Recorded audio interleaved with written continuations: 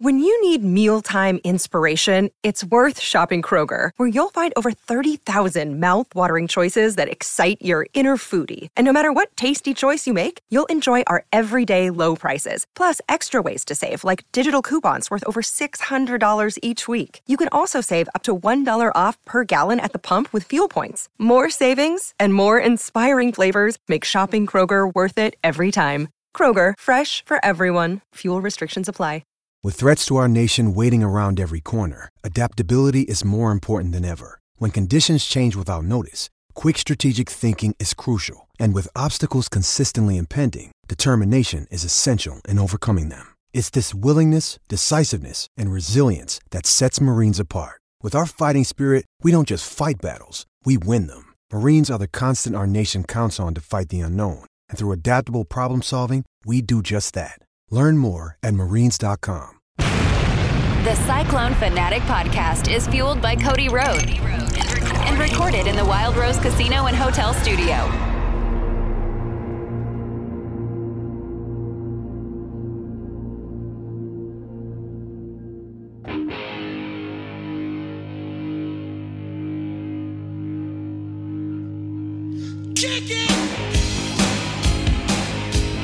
Welcome into a special bonus episode of Kickin' It with Grant Mahoney and Jeff Woody. I am Jeff Woody. This is also Grant Mahoney. Aiden White is behind the board.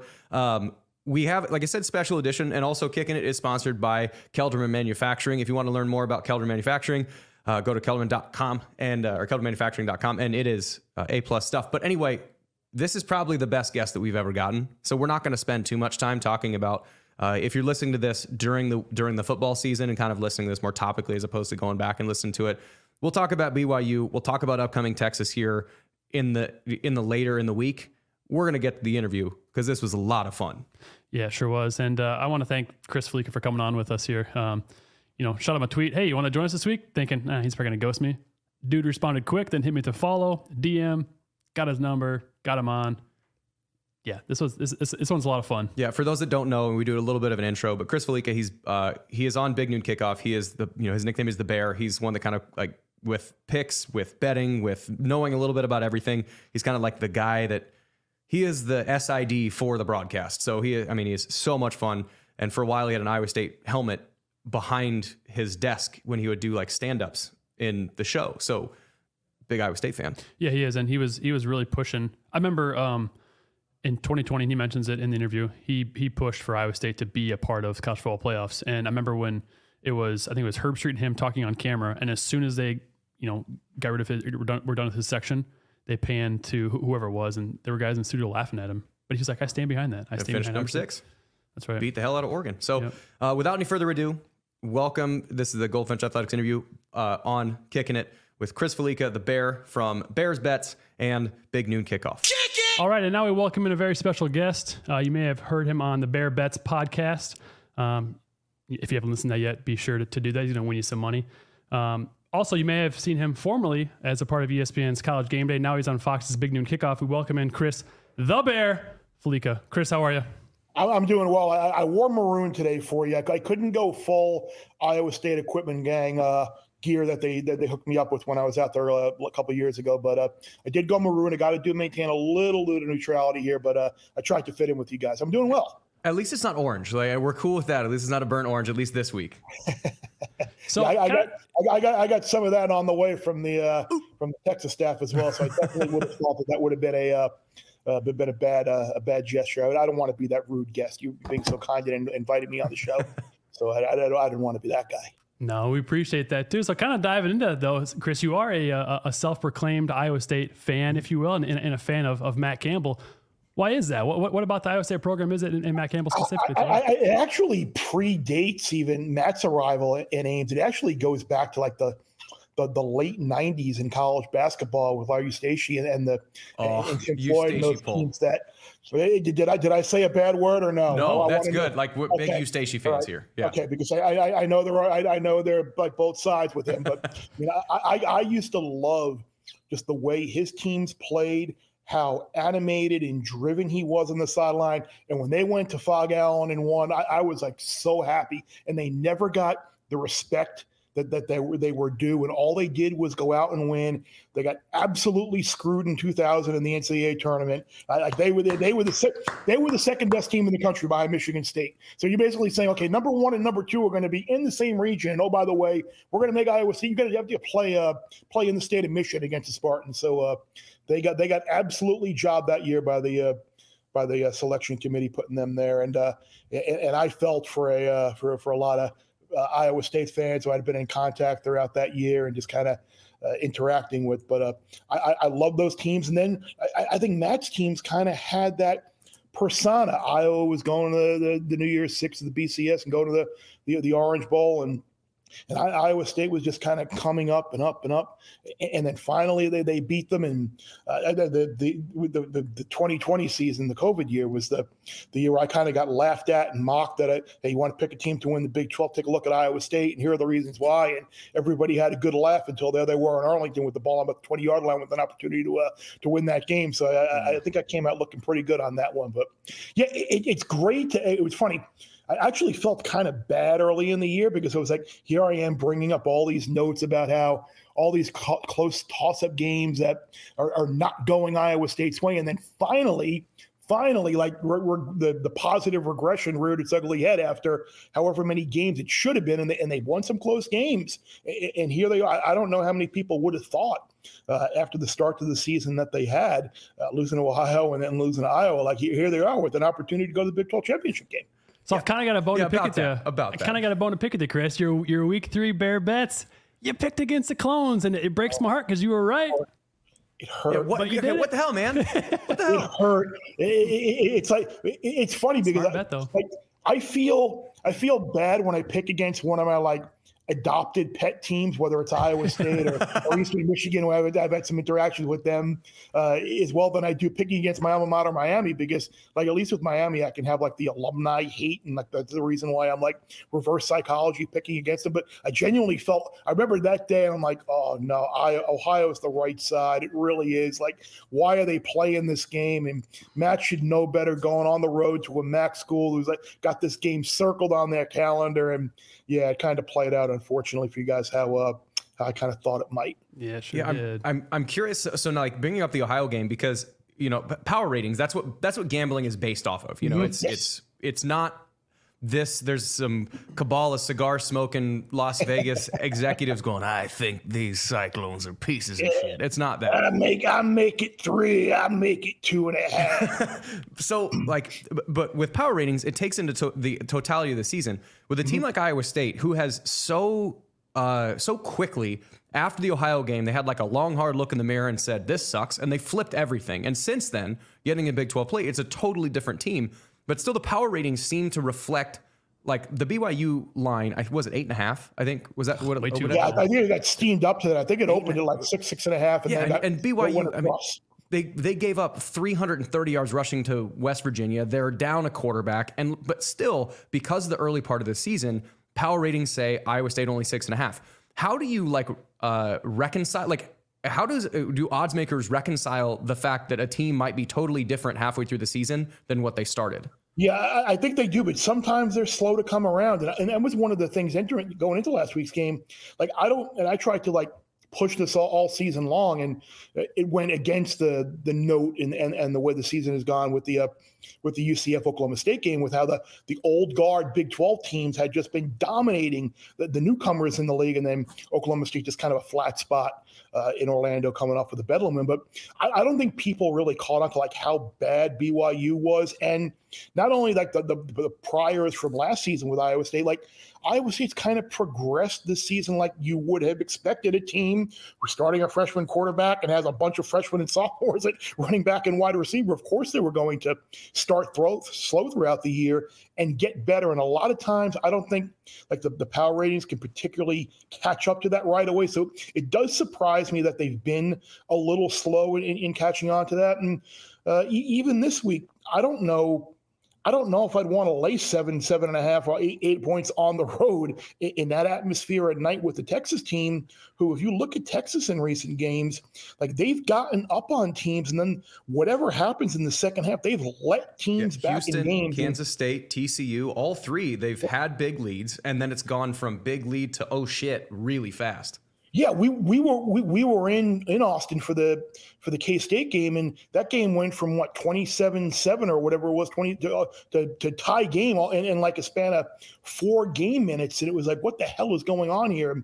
You get a turnover with a young quarterback, but I do think offensively they're a much different team with Quinn Ewers as a quarterback, because I think he has a better propensity to take care of the football, whereas Malik kind of forced some things at times, and he can get those wide receivers more involved. So they're good. They're going to be facing as healthy as a Texas team as there has been in a while. Like I was going back and forth with someone within the program last week, and he was like, we finally had like everybody practice for the first time since week 2. So they've overcome some injuries, and we'll see. This is their toughest test. I mean, they went out, and they're going to go to the Big 12 championship game and maybe the playoff, and we'll see what happens with the college football playoff rankings. But they're going to get Iowa State's best shot, because this is typically the type of game, whether it's been in the past with Texas or Oklahoma or Iowa, like these are the games that Iowa State kind of comes out and plays with a little bit of an edge, wanting to prove that they do belong on this type of stage. Yeah, and Texas, they're starting running back just towards ACL too, so I'm curious to see how this. I mean, they've got the best freshman running back. It's still Texas. They still have like right. How did I miss that? Jonathan Brooks. Ooh, how did I missed that one? See, they love CJ Baxter, but losing Brooks is a big deal. See what happens when I'm spread too thin. I didn't do all my reading. Wow, I didn't. But that's okay. We're here to help. We're here to help. Yeah, I appreciate that. That's a massive loss for them. Interesting dynamic, because they obviously are going to be starting, assuming a true freshman running back, and then coming into the historic Jack Trice Stadium at night, senior night, last home game. Weird things happen. And this is going to be, it's going to be a hornet's nest. And I don't know, you said you have, is the Texas, because I would imagine were you guys at Big Noon or Big Noon kickoff? Were you guys at Red River too? No, okay, we're not there for Red River. Is it Texas, Kansas State? Is that the only game that you've been to? Because I didn't know, like the Texas and Oklahoma farewell tours.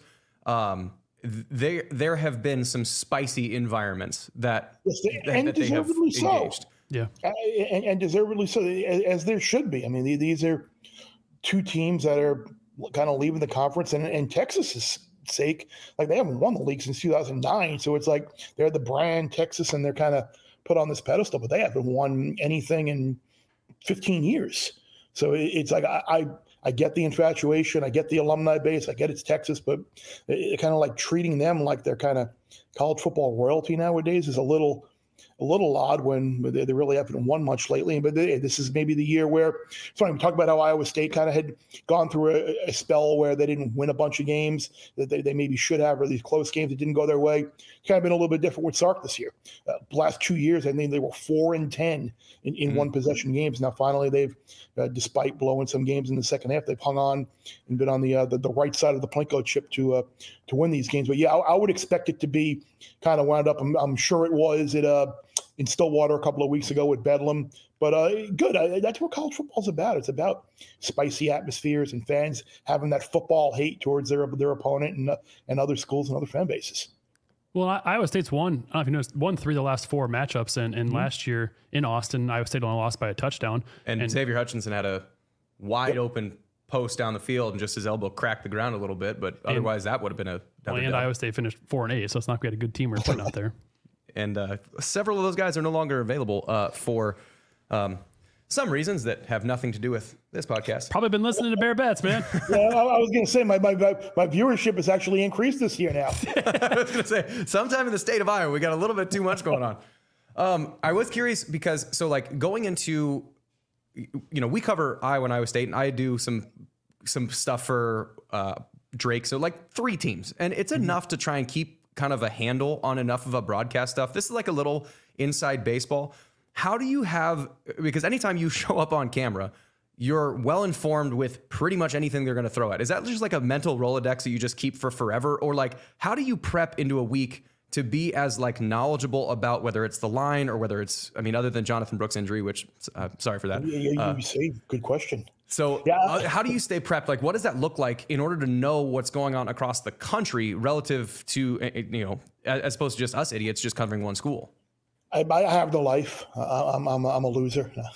But I do a lot of reading. I'm online reading as many either fan sites or local papers or other websites. Just talking to friends throughout the industry, just kind of trying to keep up. And I guess the key is knowing a little about a lot to be able to kind of, I don't want to say fool you, but like be able to have a conversation and actually sound informed. Like maybe I can't go too deep down line by line and talk about the tight end recruit who might be coming in, but to just kind of have an idea of what's going on with the team, what's happened in recent games, storylines, kind of lay out where they might be headed to a bowl game, what they got coming up on the schedule. There are always like certain things that are kind of like default kind of things to look into, or just kind of know and like file this away. That way, if someone does ask you about whatever, you'll have that idea. But I think the fact that I do kind of focus and like in handicapping and looking at the odds, like I kind of have to, like for every one of these games, like I'll look at the number and I'll say, okay, does this seem right? Does it not seem right? And then I'll start doing a little research on, okay, well, this is what's going on with this team. This is what's going on with that team. So even if I'm not playing a game, like I'm doing enough research on the board to kind of be like, to have an idea, maybe talk about some things that maybe not everybody knows, like talking about Charlotte and how they brought in a defensive coordinator who was tight with Jim Harbaugh and John Harbaugh and on the Ravens staff, and maybe look for Charlotte's defense to give Memphis some trouble, and maybe they're going to hang around in this game and pull an upset and then wind up losing in overtime. So sometimes you do look good, or you're talking about Old Dominion and Ricky Ronnie being where Penn State and they lost close games to JMU, and they lose 38-10 or whatever. So, but it's just a way. It's just a good process that I kind of go through to try and know as much about teams as I possibly can without going completely overboard. Well, I kind of want to ask you too, on your Bear Bets podcast, you've mentioned a couple times too about how the Pac-12, this is obviously the last year that they're going to be around, but they're having arguably maybe the best year the Pac-12 has had in a long time. I want to ask you about realignment. What are your thoughts on college football realignment? Do we have enough time? I hate it. I hate it, and I'm sure you guys are not fans of it as well. But I just don't like.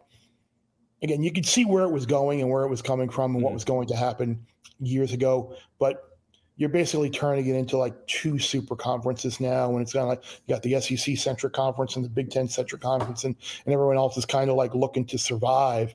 And I just hate it because you have these huge leagues, and I don't like leagues where you've got 16 teams in the league and you're playing half of your league in conference play. Like that's not, let's just get rid of conferences entirely if you're going to form leagues like that. But I like old school rivalries. I think Texas and Texas A&M should play every year. I think Oklahoma and Nebraska should play every year. Like all the Oregon State should play every year. Like all these old school college football rivalries, I love, and that's the backbone of the sport. And with realignment now kind of taking away those games, I'm just not a fan of it. But I guess it was a way to kind of sell to the conferences as well. The playoffs going to expand. Excuse me. Playoffs going to expand. You're not going to worry about those second or third losses. Odds are you'll be in there at 11 or 12 anyway. So I get it. It's money. It's television. I hate talking about it sometimes because it's like, it's your fault. Yeah, I was in on the conversations at ESPN and Fox with the conference commissioners looking to do the realignment. But TV is a big, unfortunate driving factor in the realignment. And also TV is a big part of the reasons for financing the sport. So I get it, but I hate it. Yeah, it is. It's interesting. Just the way that when you look at realignment, it feels like there is a too small. Like if the Pac-12 explodes and a lot of these teams get absorbed, or Oregon State and Washington State are kind of out in the cold, which is terrible. And if that happens, it feels like to me, if that happens too many more times down the road, like we've talked about it on here, like calling it the transitive property of giving a shit, where I am, we root for Iowa State. and Iowa State might at some point play, I don't know, pick a team, Arizona in a bowl game. Well, then I'm going to watch an Arizona game because it reflects back to caring about my team. Right. Well, if I want to watch high level football and not necessarily have a dog in the fight, I'm going to watch the NFL. So if we start cutting out Iowa State and all the schools that, if it's the top 30 teams and it's just Ohio State versus Penn State every weekend, I'm not really going to care as a person, because it's the transitive property of give a shit is it doesn't affect me. And so if it doesn't have it feels like in my head going forward, there's enough of a limit where viewership will drop off. And then so you're sort of cutting your nose off to spite your face, where we don't necessarily get a yield on that return. So I'm less pessimistic about the future, but I'm kind of with you there as far as I don't like it. I would rather see, USC, UCLA, Oregon, and Washington should play each other in the Pac-12 against the other state schools there. What really needs to happen is just football needs to become its own entity. Like just keep your traditional conferences. That way, you've got your basketball rivalries, you've got your baseball rivalries, wrestling in the Midwest, obviously, which is huge. Hockey in some of the Big Ten schools, and all the non-rev sports. You don't got to worry about traveling cross country and all the expenses dealing with that. Like, you need to basically say, okay, everything that's happened in the last 3, 4, 5 years or whatever in terms of realignment, that's gone for everything but football. Football's its own deal, and that's where it should go. Whether it does, I don't know. And you talk about the transitive property of not giving a shit. Like, that also takes a little bit of an off the field, off athletic type stance too, because I remember earlier in the year, I don't know if it was Jake Dickert or if it was somebody at Washington State, was talking about how this is going to affect student enrollment. They want to be at a school that's going to have a football team and see big games and have a top opportunity to play in big games. And if they don't have a football program that's going to be viewed as a Power 5 type deal, that affects how students view their school. So, I mean, it's a shame because you've got Oregon State, which is having its best season in who knows how long. And they got a big game this week against UW, which they're only I think they're only about a 1.5 point underdog, and they got a great chance. Is that in Corvallis or is that in Seattle? It's in Corvallis, and I think they've won. I think they've won 17 or 18 games there. They're the only loss being the game to SC last year, where they had them obviously beat up on Utah there earlier in the year. That is man, you talk about a hornet's nest. That will be another hornet's nest. Have you been to Corvallis? No, but it's one of the publisher, Chris Williams, has called a couple games for the men's and women's basketball teams during crossover season. And one of his favorite places to go is Oregon State and Corvallis, because it's, land-grant brothers, and it sort of feels a little Amesy just in the Northwest. I was just going to say, it had the fan base and the stadium. It does have a little Oregon State to Iowa State. It has that kind of feel. And yeah, I've been to Corvallis a couple times. I was there when they beat USC in that fog game on a Thursday night, and then we were there for one of the Civil War games. But that's going to be a wound up place on Saturday for sure. I actually would be surprised if UW got out of there with the win. Well, maybe that'd be a little sneak preview to the Bear Bets pod. Inside pitches. All right. I agree with you, though. I mean, I guess my last thing on the realignment piece is from USC. What USC fans are going to travel from California to Maryland to play? They're not. I would rather see it get back to regionality and blow up the conferences and, take Minnesota, Iowa, put Iowa State, Kansas, put them all together in one conference if we're going to do that, to make it regionality so that fans can travel to those games. Because you look at football, there's only 12 games that are played for sure, but then basketball has way more games. Baseball has way more games. You've got other sports that are feeling the ramifications of I don't know, tennis going with the Rutgers team flying out to UCLA on a Thursday night seems like A+ travel. Absolutely. Did you hear a couple of the scenarios that they'd thrown out there? We're going to have multiple teams play home games or against each other, in we're going to go to Dallas and have I did USC, see that. UCLA, have 6 teams go there and they're all going to play game. What fun is that to take out any component of home field advantage, playing in front of friends and family on your, it's just ridiculous. It's all about the bottom dollar. Have you ever been to a game at Jack Trice Stadium aside from the college game? Have been in?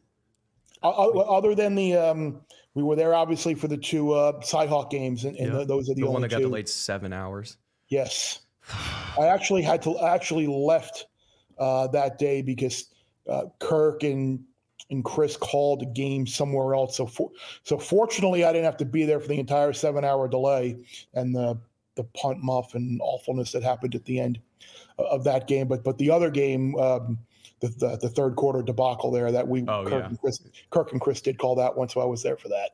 We gotta get you back for a game though, and love to. I was trying to get the show there this week. Yeah, what the hell? When I reached out to you, it's Michigan, and Michigan's the story. It makes the most sense. I get it. But I know, and it's a noon game. But I was like, I'm like, it'd be a great atmosphere. It's going to be a great scene. It's going to be a hell of a lot better scene than Maryland's going to be. And then, we're taking, all right, whatever. I'm the new guy on the block. I don't know anything. I am here to not rock the boat. Well, if you ever want to get to a game, just, shoot us a text and I'll hook you up with some tickets. Take a Saturday off. That's right. Maybe we can do a little KU Iowa State game at Hilton. Oh, because with the Big 12 expanding, we only get one of those this year, and it is at Hilton this year because it's not a home and home schedule where Iowa State doesn't get to go to Fog Allen, which is a shame too. Which is a shame. Again, another shame. But anyway, Iowa State basketball, they're fun this year. I don't know if you've gotten to watch. I mean, because it's during football season. Mm-hmm. This Iowa State basketball team, like the ceiling is really high for this team. Yes. So I was being a Miami guy. I was very concerned 2 years ago. Like I thought we were the way Iowa State had won those first couple of games in the tournament and playing Miami in the Sweet 16. I was like super concerned. I'm like Iowa State is due to play a good game, and it shocked me how Miami did come out and win that game, kind of going away, and then ultimately they wound up losing to KU in the Elite Eight. And then last year I got to see something that I never thought I would see in my life is Miami basketball in the Final Four, which was amazing to see. Wish they could have had a little better performance against UConn, but Larinaga is good. But yeah, this Iowa State team is it's like the rock fight that you got to that you were kind of expecting a couple of years ago. Mm-hmm. But now offensively, like as an offensive talent wise, they have Omaha Ballou is a 5-star McDonald's All-American. It's playing only about 10 minutes a game because the rest of the scorers on the roster. So I think they're averaging like 90 something points a game, and they're holding opponents to in the 50s. Now, granted, you're playing like Sister Mary's School to Poor, so it's not really something you can really count on. But this Iowa State team is a very dark horsey team to watch out for. So I like it. Do they have any good non-conference games coming up early on? They got the tournament down in Orlando, and it's FAU is going to be at the tournament in Alabama. I think is going to be, and Virginia Tech are going to be there in that tournament, and I think it's Thanksgiving weekend. So they'll have some opportunities to actually. Next weekend. It's Thanksgiving weekend, right? Yeah, next weekend. Next weekend. I'm calling it now, Bear. Iowa State's going to win that tournament.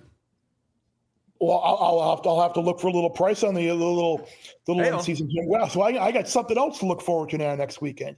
We're gonna have Ohio State, Michigan. We got this, and we have Liverpool, Man City. It's on Saturday morning as well. You big football guy? Kicker, so got to. Yeah. Soccer's my first. Not EPL guy. That's all right. It's not for everybody. I understand. When it's on, I don't make it. I don't look at the schedule and say I got to watch this. But when I'm flipping through the channels and see it on, I'll watch it. Yeah, it's funny. I've always actually played soccer before I did football because we didn't have a football team like in junior high or whatever. So I was playing soccer up until high school as well as Pop Warner. But then working with some people on projects at ESPN, going to the World Cup and watching Michael Owen in like 94, 95 and kind of then working with Steve McManaman, Liverpool guy at the World Cup, just kind of was awesome. I finally got to get to Anfield a couple of years ago.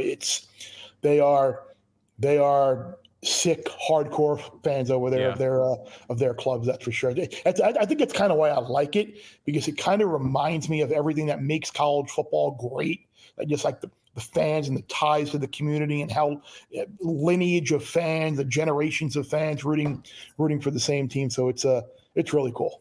Well, now they're starting to bring the MLS is starting to bring some of those guys over here. So I want to get down to Kansas City. The ticket prices are unreal, but I want to get on Kansas City when Miami plays there. I think next year, the year after, to see Messi. I mean, I feel like that's a once in a lifetime.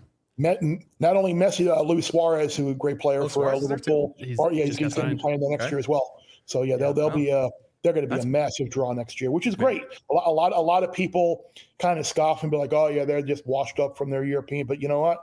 The American fans know their names and love watching them. And I mean, I wouldn't say Messi winning the Ballon d'Or again past year, winning the World Cup in 22. I wouldn't say he's washed up. That's for sure. Well, wasn't Miami their soccer team kind of sucked until Messi got there, right? Mm-hmm. Yeah. They ultimately didn't make the playoff, but yeah, he totally turned them. I mean, I think they either had one win or hadn't won a game or whatever it was, and then when he got there, they went on quite a run. Just came up just short. Yeah, that World Cup final with France and Mbappe and Messi going back and forth. So we were out. My wife's parents wanted to go out to New York for Christmas, just experience New York for Christmas. Which parts of it fun, parts of it not. Don't go to Rockefeller Center during Christmas. Absolutely horrible. Anyway, can't move. But it was funny, like the World Cup final, when you're like, I'm watching on my phone because we're just walking around kind of New York, and they're not big sports fans. I am, and so I'm watching on my phone, and it gets to the point, and we're doing Christmas shopping. And it gets to the point where it's the middle of the second half, and that game's getting like really close, and it's going. I mean, it's getting ready to go into overtime. And you sit down at like a whatever, I don't know, Saks Fifth Avenue, and you're sitting down there or Macy's, and there's like 5 other people, like regardless of age, sex, sports preference, whatever. There's like a 75-year-old woman that's got her phone watching the World Cup match. There's like other people. So like by the time I got to overtime during kicks, my YouTube TV stream was like 15 seconds behind other people's for some reason. And so I'm walking I think we're just walking to go grab some pizza, kind of on the Upper West Side. And I think Mbappe, or was it Messi, makes his PK, and like 12 people in front of me and 12 people behind me all go like, yeah, like everybody was watching it, just walking up and down the sidewalks in New York. And I think that to me is the coolest part of soccer, is that like it is worldwide, and it's so much easier to understand than football for the casual fan. So like, no matter how big the Super Bowl is going to be, like you have to explain like, okay, well, this is pass interference. And you're like, wait, what? It's like, no, that guy kicks the ball into that net. Got it? Good. So try explaining offsides though. Yeah. Okay, it's when the when the actual pass happens, it's where the midfield plays a big part in that too. Yeah. Okay. So I think we've held you for almost 30 minutes, and I do. So my wife and I do travel a bunch. Now that I kind of travel a bunch. At what point is the flight long enough to take your shoes off on the plane? Never. Really? well, actually, I will amend that. Red-eye flights, especially if you're in first class and you can able to lay down, you take your shoes off. They give you the sleep socks that you can put on. You're good. Red eyes where you're sleeping, you need to be a little comfortable. You're good. Okay, I can get behind that. You look so offended when you ask that. I'm not one of those like take them off, let the dogs bark, put it up on the wall. That's not. Put it between the seat of the person in front of you. Just have a foot dangling down here. That's not me. Like on their armrest. If you're going to be asleep for a majority of the flight and you had a long day, fine. Take your shoes off, keep your feet under the seat, and you're good. Or if you're fortunate enough to be on like an overnight transatlantic or transpacific flight, and you're good. Okay. But okay. Yeah, we went this summer. We went Zurich or O'Hare to Zurich, and like took off at 8 p.m. landed like 10 a.m. That one, I mean, I'm a broad-shouldered guy.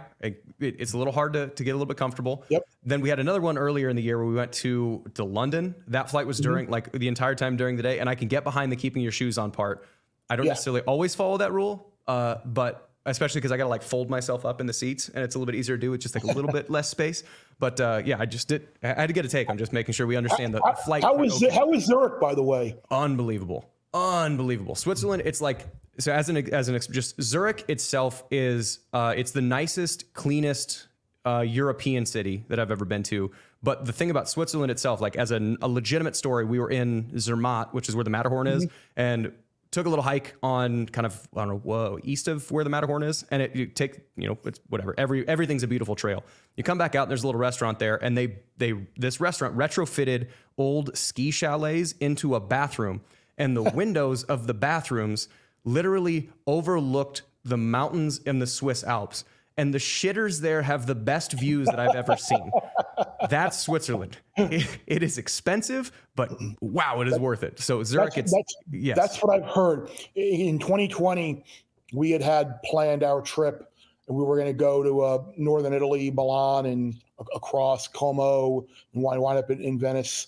and we were flying into Zurich because we always kind of look for like these oddball routes to try and figure out like what's the least amount of miles I need to use to pay for this trip. So we were going to fly into Zurich, spend a day there, and then take the train down through the Alps, go to Milan, and then obviously the world decided I wasn't going to do that. So if you do get to go to if you do get to go to Switzerland, my favorite place there was in the Interlaken region, which is kind of down by Bern-ish.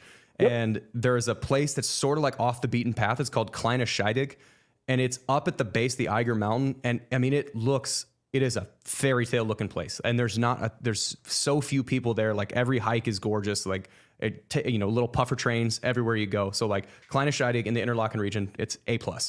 Maybe I might have to try and do that on the back end, because I'm pretty sure I'm going to be in Germany for Euros in the June of 2024. So maybe on the back end of that, I'll have to go down to Germany over to Switzerland. Maybe spend some time in some places that I haven't been over there yet. Sweet. Well, Chris, we've kept you past the time. We really appreciate your time. We appreciate you jumping on with us. And yeah, man. Thanks for coming on. This has been fun. Thank you so much. If you didn't already, by talking about the Larry Eustace late 90s basketball teams, if you didn't already have the place in Cyclone, like the Cyclone land as like the favorite national guy, you absolutely cemented it with the Eustace stuff. I would have won a very big bracket pool had they solely won the game against Michigan State. So I was like the only one that had Iowa State winning that. Like, it wouldn't have even mattered what happened in Indianapolis. Like, I would have won. It was crushing, because that aside, money aside, I was so mad. Because I loved watching that team, and they deserved a much better shake than what they got. Yeah, I hear you. Well, I appreciate it. Thank you so much. I'll leave you on that note. Yeah. No, we appreciate it, man. Thanks so much. And yeah, I'm serious. So if you want to get the Jack Trice, let me know. We'll get you some tickets, man. If you ever have a free Saturday. Well, have fun this weekend. Great talking to you. I appreciate it. Shoot me if you ever want to chat again. Let's do it. Cool. I appreciate that. Thank you so much. Thanks. Well, that was the Goldfinch Athletics interview with a legend, absolute legend there, Chris Fallica. I mean, I think that was the most fun I've had like in an interview. I mean, Hatch was good for BYU, but like, he's not the bear. I mean, no offense to Jake Hatch, but that was solid, man. Yeah, he's a good dude, just a fountain of knowledge and just down to earth dude. Well, and what's funny is that like he's so, he says he's sort of like good some things, that knows something a little about a lot of things. He knows a lot about a lot of things. We stopped recording, and he was talking about in like going back in 1996 was the first year of the new overtime rules, and his first game was Wyoming at Iowa State, that he was a part of with one of the broadcasts, and was recalling the exact specifics and mechanics on McCarney winning the toss and what elections he made on that. I was like, dude, that's not just a little bit about a lot. Yes. That's a lot about a lot. He's cutting himself short. So that was really fun. So yeah, he also, after we hung up, he was like, yeah, if you want me to, do this again, I'd be happy to. So, and I don't think that was just a nicety. I think he legit meant that. Yeah, I 100% plan on doing that. So I don't know, Aiden, don't screw it up, man. All right. Well, thanks everyone for tuning into this one. This is kind of a special edition. We will come back with our regular scheduled Kicking It later in the week. And so, we got the bear on. We got to put the bear episode out. So. Yeah, this one was just a nice interview. We'll be talking more about BYU and upcoming Texas. But for now, that's all we got for the bear. And as always, adopt, don't shop.